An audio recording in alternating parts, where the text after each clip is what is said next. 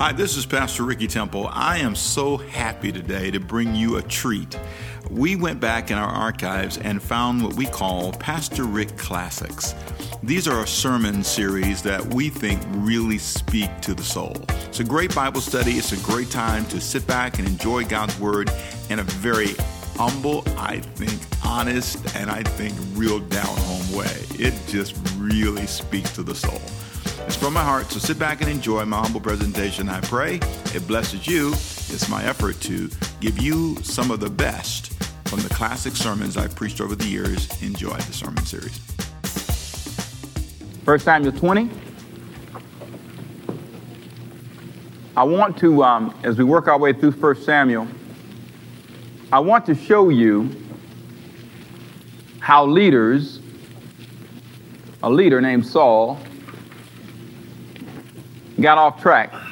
What's interesting is you learn the more you study Saul's life why God didn't choose him to remain as king. He had some real problems, some things he couldn't shake. And there are a lot of reasons why God can't use people. Sometimes you'll see people with great promise and great potential. And you say, now that's a leader. He's going to go far. She's going to go far. And they don't. Because what leadership does is it brings to the surface all your fears, all the things that you struggle with, all the things that you are insecure about, because everybody is going to target them. Not everybody, but enough people will. I really have grown as a leader. I've learned to not care about some things. I've learned that I have to prioritize my life. I've learned that some people are not going to like me, not designed to like me, not called to like me. And that's okay, because there's some things that I'm not called to like mashed potatoes. God didn't make them for me. I hate them. Always have hated them. From the first time I tasted them, I thought they were the nastiest thing ever made on the planet. Now, how many of you love mashed potatoes? Deliver them, Jesus. Now, there's probably rarely a day that I don't eat grits. I'm a grits connoisseur. I can make them fast. I can make them slow. I'm serious. The one thing I hate about preaching up north, no grits. Every time I go to L.A., they never have grits. I do the best I can. I make oatmeal and mix it up real good. But not grits. One of the first things I do when I get to the Atlanta airport, on my way back home, if I fly the red eye, which I do often, I go straight to this place. I think it's Concourse A. And they have grits. And I eat them. First thing, sometime off the plane. Where the grits? Some of you say he need deliverance, right? When I write a book about my life, I'm going to call it Just Grits. You think I'm kidding, don't you? I'm serious. Now,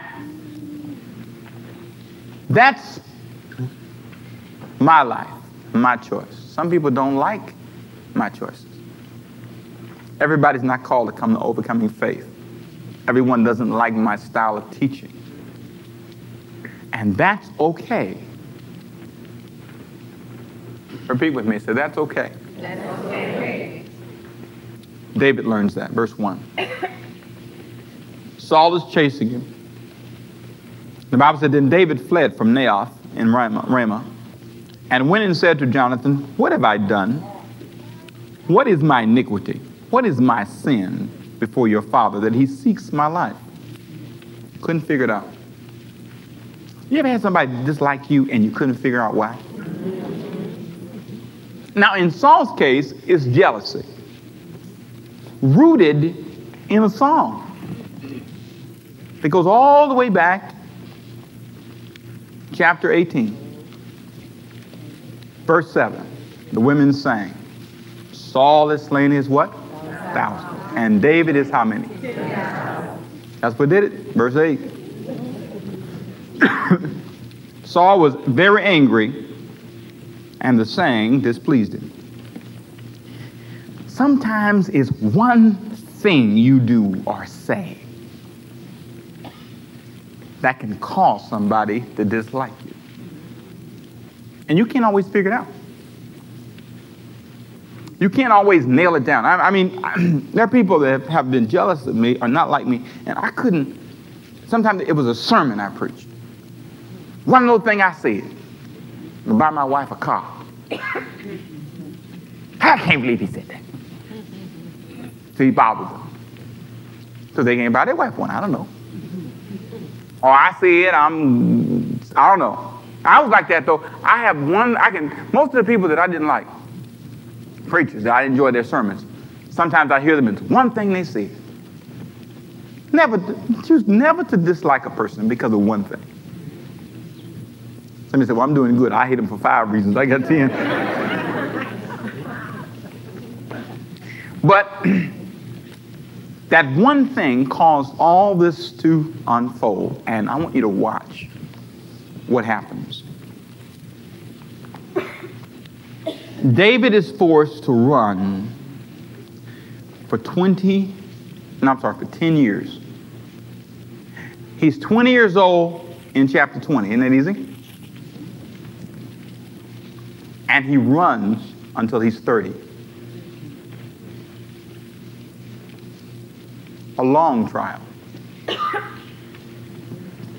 Jealousy can separate you from people for a long time, especially when it's not something you control. You don't always control how people feel about you. That's why I've learned to separate myself from being concerned about that. If a member is mad with me and just really wired,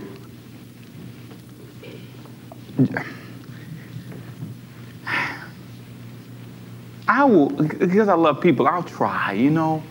So what's the problem? Blah, blah, blah. Blah, blah, blah. But most of the time, I've learned that people have to decide to release you from your failure. Amen.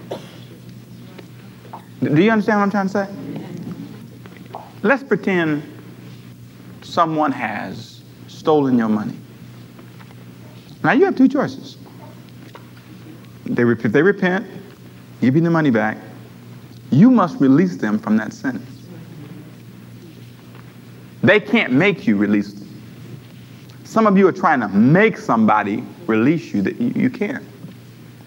You can't bribe them. You can't. It's got to be their choice. It's a personal decision. So people who choose to hold things against me, and I'm not thinking of anybody. I have no one in my mind, okay? I don't have anybody in my mind. But I've learned not to worry about it. Because there's nothing you can do. You can't sit there and mourn for the rest of your life. You have to go to work. It's a personal decision. Verse 30. I want to jump here to the verse 30 because this is interesting, because Jonathan tries to get his daddy to see how wrong he is. And Jonathan's a little bit naive. He's one of those people that believes if I talk to my dad, I can get through to him, or I can maybe make a difference. Sometimes you don't help. You can't help by intervening. Sometimes you can try, but if jealousy is rooted in a person's heart, there's not much you can do sometimes. Verse 30. Saul's anger was aroused against who? Turns on his own son now. And he said to him, catch this, you son of a perverse, rebellious woman. Talks about his mama. Do I not know that you have chosen the son of Jesse, which is David, to your own shame and to the shame of your mother's nakedness? For as long as the son of Jesse lives on earth, you shall not be established, nor your kingdom. Now therefore send and bring him to me, for he shall surely die. See, he knew that Jonathan knew where David was. Jonathan answered Saul, talks back to his daddy. Why should he be killed? What hath he done? Simple question. Just tell me, Daddy, why you want to kill him? What did he do? You hear that all the way through Samuel. Why and what? When you ask a person, why don't you like Pastor Rick? Why don't you like my church? What have they ever done to you? Why don't you like me? Sometimes, I just don't like them. I can't tell you why. A lot of times that's a sign of jealousy. Because they're not where you are. Most people hate when you ever get past them. You go back to your old neighborhood with a better car and watch how they respond. Oh, Lord, look who coming by now. All right, Saul cast a spear at him to kill him. By which Jonathan knew that it was determined by his father to kill David. I guess so. Jonathan arose from the table. Good idea. But he was in fierce anger. Ate no food for the second day of the month. Ate no food the second day of the month. But he was grieved for David. Because his father had treated him how? Shameful. Some things you can't change. Chapter 21, verse 10. David runs. He now knows there's no hope. Saul is determined to kill him. So David arose and fled that day from before Saul and went to Achish, the king of Gath. I've seen that name before. I have seen that name before. Haven't you seen that name before? God, now where? Chapter 17. There is I know I saw that in the Bible. See, these names can run together sometimes, but every now and then you can note something. David's going to Gath because he's running from Saul, I guess, to find a place to protect himself, but look where he runs. A champion, read that with me, please. A champion went out from the camp of the Philistines named what? From where? Oh, no, he's going to Goliath's hometown for help. Good idea. Don't you think so? David's under pressure now, and so he decides, I know where I'm going to go. I'm going to go down to Goliath's hometown, ask his king to help me. Now, you know he's the one who killed Goliath 3 years ago. He was 17. Are you with me? Chapter 21, verse 10. David arose and fled that day from Saul and went to Achish, the king of Gath. And the servants of Achish said to him, read that with me, please. Is this not who? David? The king of what? The king of the land? Is that what it says? Did they not sing of him to one another and dances saying, what's the famous song? It was really a rap song. First rap song. Saul is slain his what? Thousands. David is what? 10,000. Not a good moment. Can you guys believe who has come to town for help? You kidding. He has come to the hometown of Goliath. The single most embarrassing moment in the history of the Philistine army. Now, sometimes as a leader, if you're not careful, you can make a bad decision. Here's a leader who lost sight of some things. Watch what happens. David took these words to heart. I would guess so. David said, I didn't know that song had come over here. The hit in Israel, but not a hit in Philistine. So now, he was very much afraid. I would think so. So then the Bible said he changed his behavior before them and pretended madness in their hands, scratched on the doors of the gates, and let his spit fall down to his beard. Instant plan. I better do something quick. They are scared of crazy people.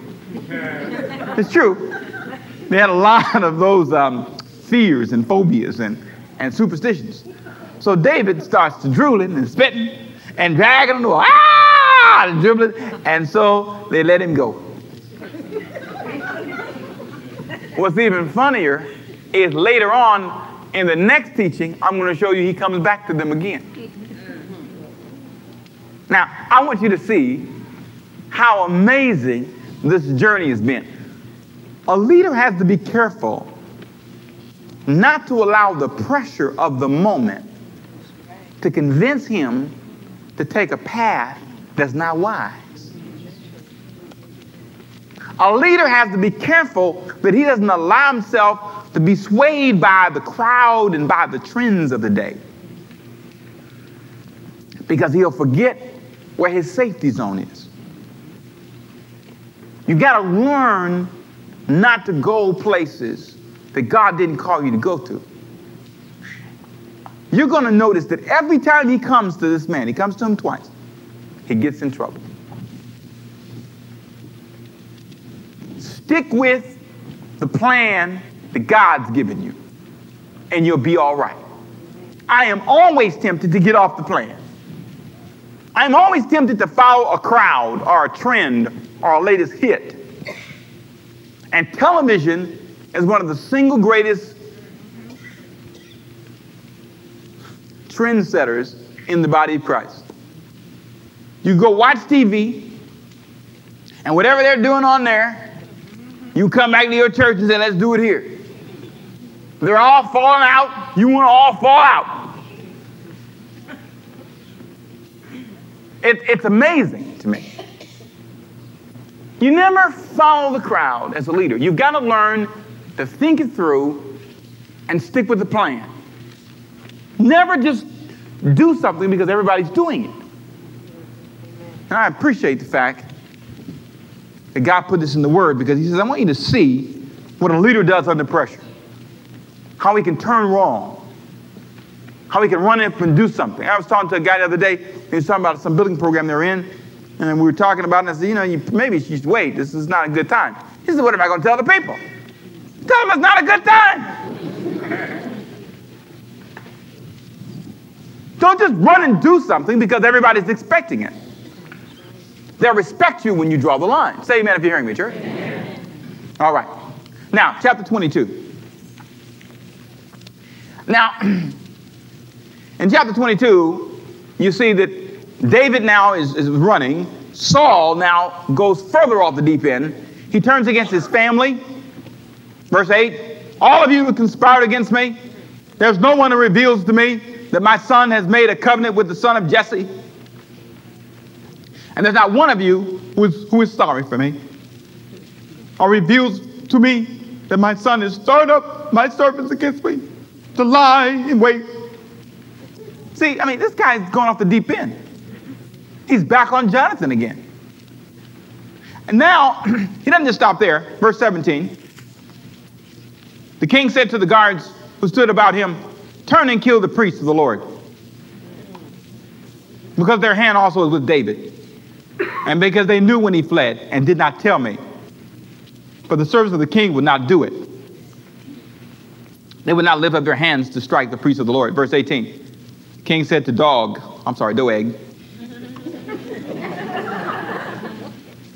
Doeg was the guy who happened to see David talking to the preacher, and Doeg tells Saul, David's down there with those preachers.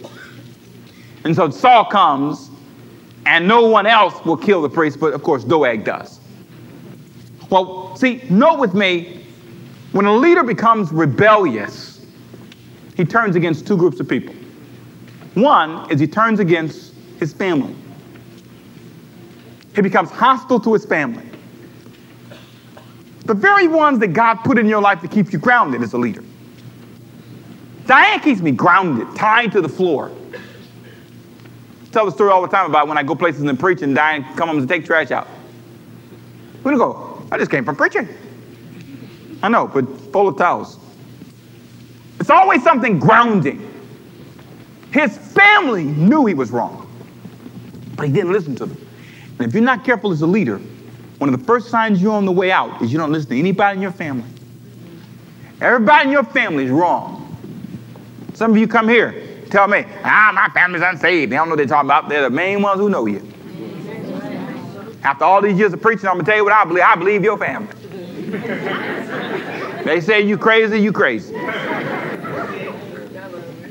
That ain't right, Pastor Rick. Yeah, it is. They know you. Come in here and put your fancy clothes on and smile at me. They know you. They know you never paid that money back. I tell people, what do your mama say? What your daddy say? They know you better than I do. Turn against your family. Be careful about that. But Pastor Rick, they're not saved. So? Saved people are not the only ones that have sense. Saved people are not the only ones who know right from wrong.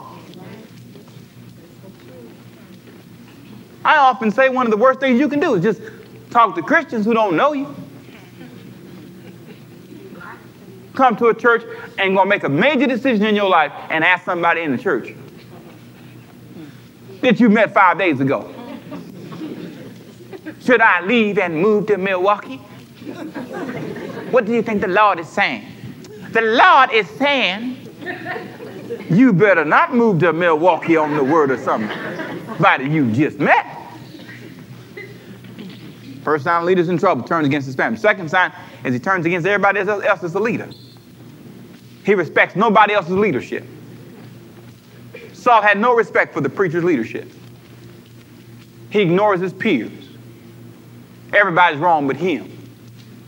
That's what happens when sometimes you become a pastor, a leader. Lose your mind. I don't know everything. I don't know about Halloween. I tell you, I don't know about Halloween like I know about Easter. I know Easter. Ask about Easter next time. I don't know about Halloween. Know a little bit, but not as much as I know about other things.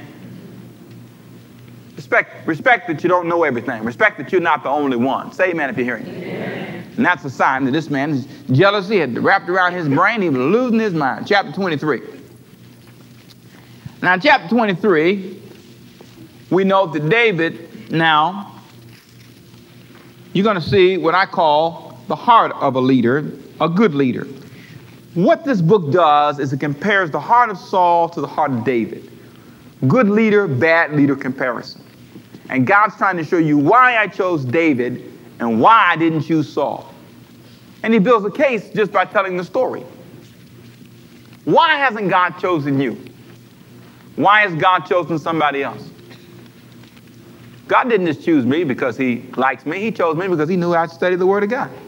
20 years later, I'd still be turning the pages. Why did God choose me to be here? Because God knew that I wouldn't be chasing you women in this church.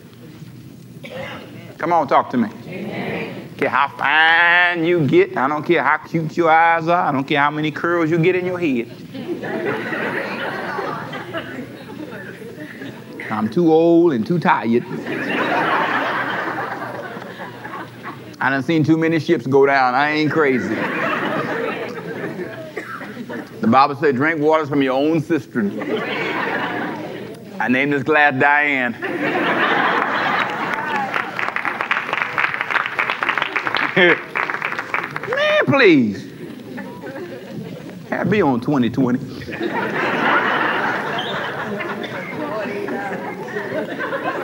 I ain't got time for that stuff, not me. And there goes Pastor Rick with cameras and all that stuff, filming me coming out someplace. Only place you're going to film me coming out is the Bible bookstore. And the mall. Grocery store. So put your hidden cameras away. David's heart. How does it reveal? Well, let me show you. Verse 1 and 2, chapter 23. Then they told David, saying, look, the Philistines are fighting against Keilah. And they're robbing the threshing floor. That's where they would, they do all their storage of wheat and everything. So they're taking all the crops, he said, and they're killing people. My question is, where's the king? If David is on the run and he hears about it, surely Saul heard about it. These are Saul's people. Why isn't Saul coming to these people's rescue in Keilah? Well, maybe he's busy. Watch David. Now remember, he's in danger himself. David did what? Inquired of who? Shall I go and attack these Philistines? And the Lord said to David, go and attack the Philistines and save Keilah. Now, David shows how unselfish he is and how concerned he is about others, even when he's in danger himself. Now, if somebody's been chasing you around the countryside with 3,000 men to kill you, the last thing you'd want to do is go to a place and wage war against the Philistines, because not only is Saul going to find out that you're there fighting to save this town, but the Philistines are going to be fighting you too. You could be surrounded. Watch what David did. He prays, God, what's right? Even though it's not safe for me. That's what a leader has to decide. What's right? Not what's easy or secure, but what's right. Doesn't matter if it's going to make you more profitable. The question is it right? That's the question. The difference between Saul and David. David took time to pray about that. Now watch what happens. David's men said to him, look, we are afraid here in Judah.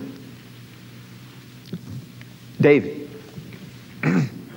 I know you prayed, but we already scared. It's only 400 of us. We really don't want to go help nobody else because we're already scared here. How much more if we go to Keilah against the armies, plural, of the Philistines? Leading people past their fears is a challenge. Because when you talk to people about stepping out and doing something beyond their comfort zone, they become afraid. And it's the greatest hindrances to a leader's vision. You don't get far leading chickens. They just bark, and they bicker. You need to raise up eagles. You've got to raise up people who are hawks. You've got to raise up people who will go on the attack, who have a spirit that takes them beyond the comfort zone. Now watch how he does this. This is important. David inquired of the Lord once again. It goes back to God, and the Lord answered him, go down to Keilah, for I will deliver the Philistines in your hand. And David and his men went. Now David goes back to God, makes sure he's got it right, but notice how he does not allow people to stop him. That's a leader.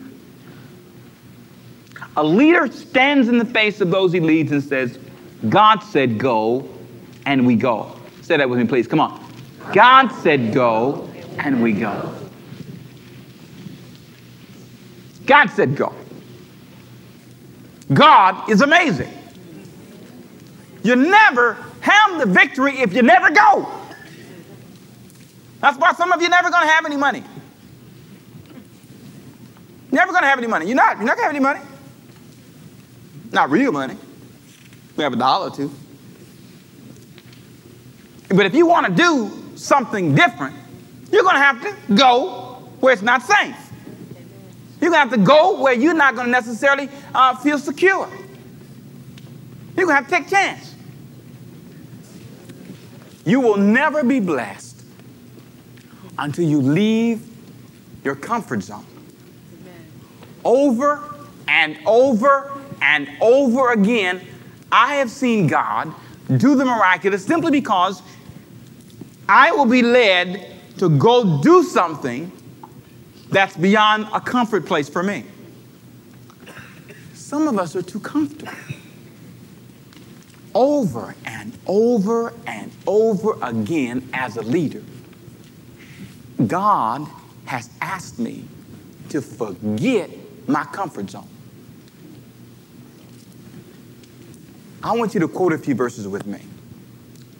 Close your eyes and say this. Say, we walk by faith, and not by sight. Come on, say it again. Say, we walk by faith, and not by sight. One more time. Come on, say, we walk by faith, and not by sight. One more time. We walk by what? Faith. And not by sight. Now, look at your neighbor. Look at them in the eye and say, you must walk by faith. Come on, tell them. Are you going to look at your neighbor? Y'all look at y'all. Some of y'all look at your neighbor. Now, we walk by, come on, we walk by what?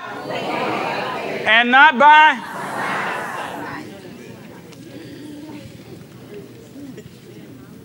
You can't see everything. It made no sense for David to go down and help somebody else when Saul's chasing him. And if you read the rest of the chapter, Saul found out where he was and came after it. David prayed after he saved those people in Keilah. He prayed and said, Lord, I heard, is Saul coming? And the Lord told him, yes. He said, well, will these people give me up? The Lord said, yes. After you save them from the Philistines, they're going to turn on you. But God still told him to go. It made no sense. A lot of things God's going to tell you to do. Some of you never going to see the miracle working power of God. Do you think I can do this by myself? I don't have enough. You couldn't do this you couldn't do this in the flesh. You can't build a church like this in the flesh. Most of these guys trying to get 70 people together. Right in this neighborhood, they can't hardly get a crowd. I hear it all the time. Ooh, you got a crowd. You know why there's a crowd? God brings the crowd. We walk by faith. Look, I'm not that handsome. I ain't that ugly either. I don't think I'm all that smart. I'm not that dumb. But I tell you one thing I am. I walk by what? Faith, and not by. I didn't have any money. We built this place. Y'all didn't give enough. Y'all gave money, we had money, but you know, it costs a whole lot to run this big old ship. But the Lord just gave us favor, opened up doors. I tell you all the time, we got on TV, didn't have any money. Couldn't afford to be on the radio. The Lord just gave us what? Favor. The Lord just gave us favor. The Lord's talking to somebody right now because you're in a safe place. You're in a place that's real secure. And the Spirit of God's been dealing with you. The Lord's been dealing with you about your money. Your sacred cow. You hold on to it like I'm holding on to this Bible. Don't let nobody get it. Worried about who's going to get it. I'm going to tell you right now, cheap people never have money. People who are stingy, people who don't give, people who don't sow, people who don't plant, they'll never have anything. They're always going to struggle. Every time I have gotten money, God has always challenged me to sow and give and plant, and it's amazing. You would just think you'd run out. But if you manage what you have left and you pray and you honor God's word, I'm going to tell you right now. I'm going to turn to Malachi real quick. This doesn't make any sense to me. You read this? I'll tell you right now. Malachi chapter 3, it makes no sense. Here's what he says, verse 10. Now, this is why some of you, again, don't have any money, you're not going to ever have any, until you operate in a way, and this is what leaders are supposed to do. This is what David's modeling. David's modeling this. He's giving his life to God, saying, God, now, here's my life. What should I do with it? What should I do with my life? He says, I want you to go down to Keilah and save those people. Now, Lord, you know I'm taking my life in my hand. Your money is a symbol of your life. You work for that. And the tendency in the flesh is to hold on to it like a bear holds on to honey. And anybody who talks about you get an attitude. Anybody that's got an attitude here, that's why you broke. People who understand giving and people who have received from God, people who've been blessed, they never were. I never get mad about one money offering. One offering. I don't get mad about offerings. I don't get angry about people when they raise money. I sit there and say, amen. Come on, say price with me. Come on, say amen. Amen. That's how your spirit should be. When you're free, you can say amen. How many know the joy of the Lord is your strength? How many know that's true? Come on, amen. How many know that? How many know God is the way maker? Raise your hand. Come on. How many know God will bring you through trials? Come on. You do the same thing when we talk about money. You should be saying, amen. God can bring money when you need it. Come on, say amen. Down and I needed some money. First got married. The law said $8,000 in the mail. On the day the rent was due. Give me a high five. I remember that. I cried on that one. I fell on the floor and cried. I couldn't. Oh, hallelujah. I cried. Oh, some of y'all would cry now if you got $8,000 in the mail. Woo, man, I got down and cried. I did. I thought, oh, he's so faithful. I remember. Oh, when I needed some overtime on the job, the boss coming off and said, you need some overtime? And I said, yes. And he said, you know what? And I need to raise your salary. Come on, give God some praise. Oh, come on, praise the Lord. You know, I remember. Didn't he, Diane? And then he told me to take the work home, and my wife helped me finish it. Praise God. I remember when the tires went flat and you couldn't hardly fix them. I remember all that stuff. And so God would challenge me, say, here, like he told David, David, do something that doesn't make sense to you. And David went down there to Key Island, helped those folks. Just like this text, God says something here doesn't make sense to anybody. Bring all the tithes into the storehouse. Bring all the tithes into the storehouse, that there may be what? Meat in my house. What does the next verse say? What is the next, and do what? Try me now in this, says the Lord of hosts. And see if I will not open for you the what? Windows of heaven. And pour out for you such blessing that there will not be what? Room enough to do what? Try it. If you broke, try it. Pastor Rick, I got a question. What if you don't have enough? You ain't gonna never have enough. If you look at all the statistics, Americans are spending 98% of their money. You ain't never gonna have enough. At some point in your life, you gotta set a date and say, in the name of Jesus. And the best date is today. You need to say, in the name of Jesus, I'm going to be the kind of person, especially if you are the leader of your household. All right. You hear me talking about David leading, but you're the leader of your household. What kind of leader are you? What kind of example are you setting? Are you staying in a safe place? Are you willing to go where God says it's risky? I can't tell. I just lift my hands up. Everything I pray for, God brings it my way. I can't. If I ask God for anything, he just brings it my way. I don't pray for everything because it keeps coming. I'm learning to tone the prayers down because God's going to bless me. Can I just tell you a few things God's going to do for me? You want to hear them? No. I want to hear what God's going to do for you. I want to hear what God's going to do for you. I have a beautiful list of things. He's done everything on my list so far. Matter of fact, I'm writing a brand new one. My list is clean now. I'm writing a brand new one. I said, Lord, now let's see. I'm writing some books in the name of Jesus. That's my new thing. I'm going to make my list right here in front of you. Get your list out. Don't sit there and take notes on my life. I'm writing now. That's what I'm doing. I'm writing books now. The Lord's going to bless that. You believe that? Come on, say amen. Amen. Come on, in the name of Jesus. That's my new projects. I'm writing. Hallelujah. I believe, and I'm everything you write down there, I want you to begin to write it down. But when you finish writing your list, some of you not even writing, but when you finish writing your list, what you ought to do is you ought to then say, now, Lord, what I'm going to do is live my life. I'm going to take my life and give it to you. My money, my time. You ought to be lined up to volunteer in this church. Say, God, anything they need, any time, any space I have, I'm going to give. I'm going to give my life. And if you give your life, if you take a chance, if you take a risk, step beyond your comfort zone, I'm a living witness. I grew up in South Central, lived in an apartment all my life. My mama didn't have a house, and I bought her one and put her in it. My mama never lived in a house, except when she was a little girl. And it wasn't anything impressive. One of them old houses in the country, you know what I'm talking about? Shotgun house. I'm talking about my mama's house, boy. Got some nerve here. Yeah, it was a shotgun house. It was too, boy.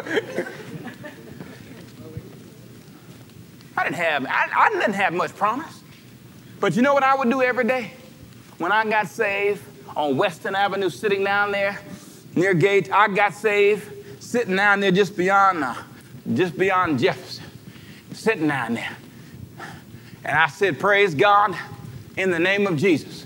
I'm going to walk by faith and not by sight.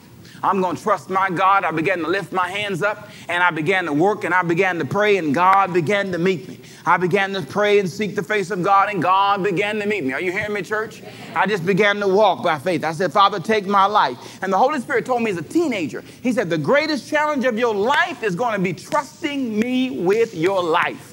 Some of you don't trust. You are leaning on the arms of flesh. You got your budget. You got your plan. You got all this stuff. And that's all great. I have one, but I don't lean on my budget more than I lean on the Word of God. Come on, say amen. I trust God to be my supply, and I lift my hands up in faith, live in such a way that he can bless me. And I'm telling you, it works, and he pays better. Come on, say amen if you're hearing me. Come on, say amen. Are you hearing me? He will bless you. He will cause things to happen in your life that you never thought possible. I'm sitting here saying, I don't believe where I live. I don't believe what I drive. I don't believe the woman I got, she's fine. It's like God just keeps her fine. There's an anointing of fine on her. Sometimes I look at her and she's fine in the morning and fine at night. If I know big God, she'd probably get ugly real quick. See, but God's got an anointing on her life because God knows how I need her to look, and God just makes her look good to me. Come on, say amen. Are you hearing me? Some of you need to hear. God will bless your life. You know, when the children of Israel went through the wilderness, he said he blessed their shoes. They even lasted longer. Don't you want that in your life? You don't get that by living safe. You got to break out of the safety zone. You got to say, God, I'm going to obey you. You've got to try. You've got to try. You've got to try. Some of you are scared to preach. God called you to preach and you won't even open your mouth. How can you talk in front of people? Good. God will use somebody else. God's waiting for somebody to say, let me step out of my comfort zone. Ha! Your money's so welded to your pocket you can't give anything. Tied and sold in that little $5 you got. You ain't never seen a $100 bill except on TV up close. That's why you broke. If you want the blessings of God, you're going to have to step beyond your comfort zone and make a few people mad. Well, this is Pastor Rick. I hope you have enjoyed the study. I really love these studies. It takes me back in time and shows me things that I'd forgotten. May these studies continue to bless you, and I pray they stay in a classic place in your heart and mind. God bless you. This is Pastor Rick. Thank you for joining me for another classic study with Pastor Rick.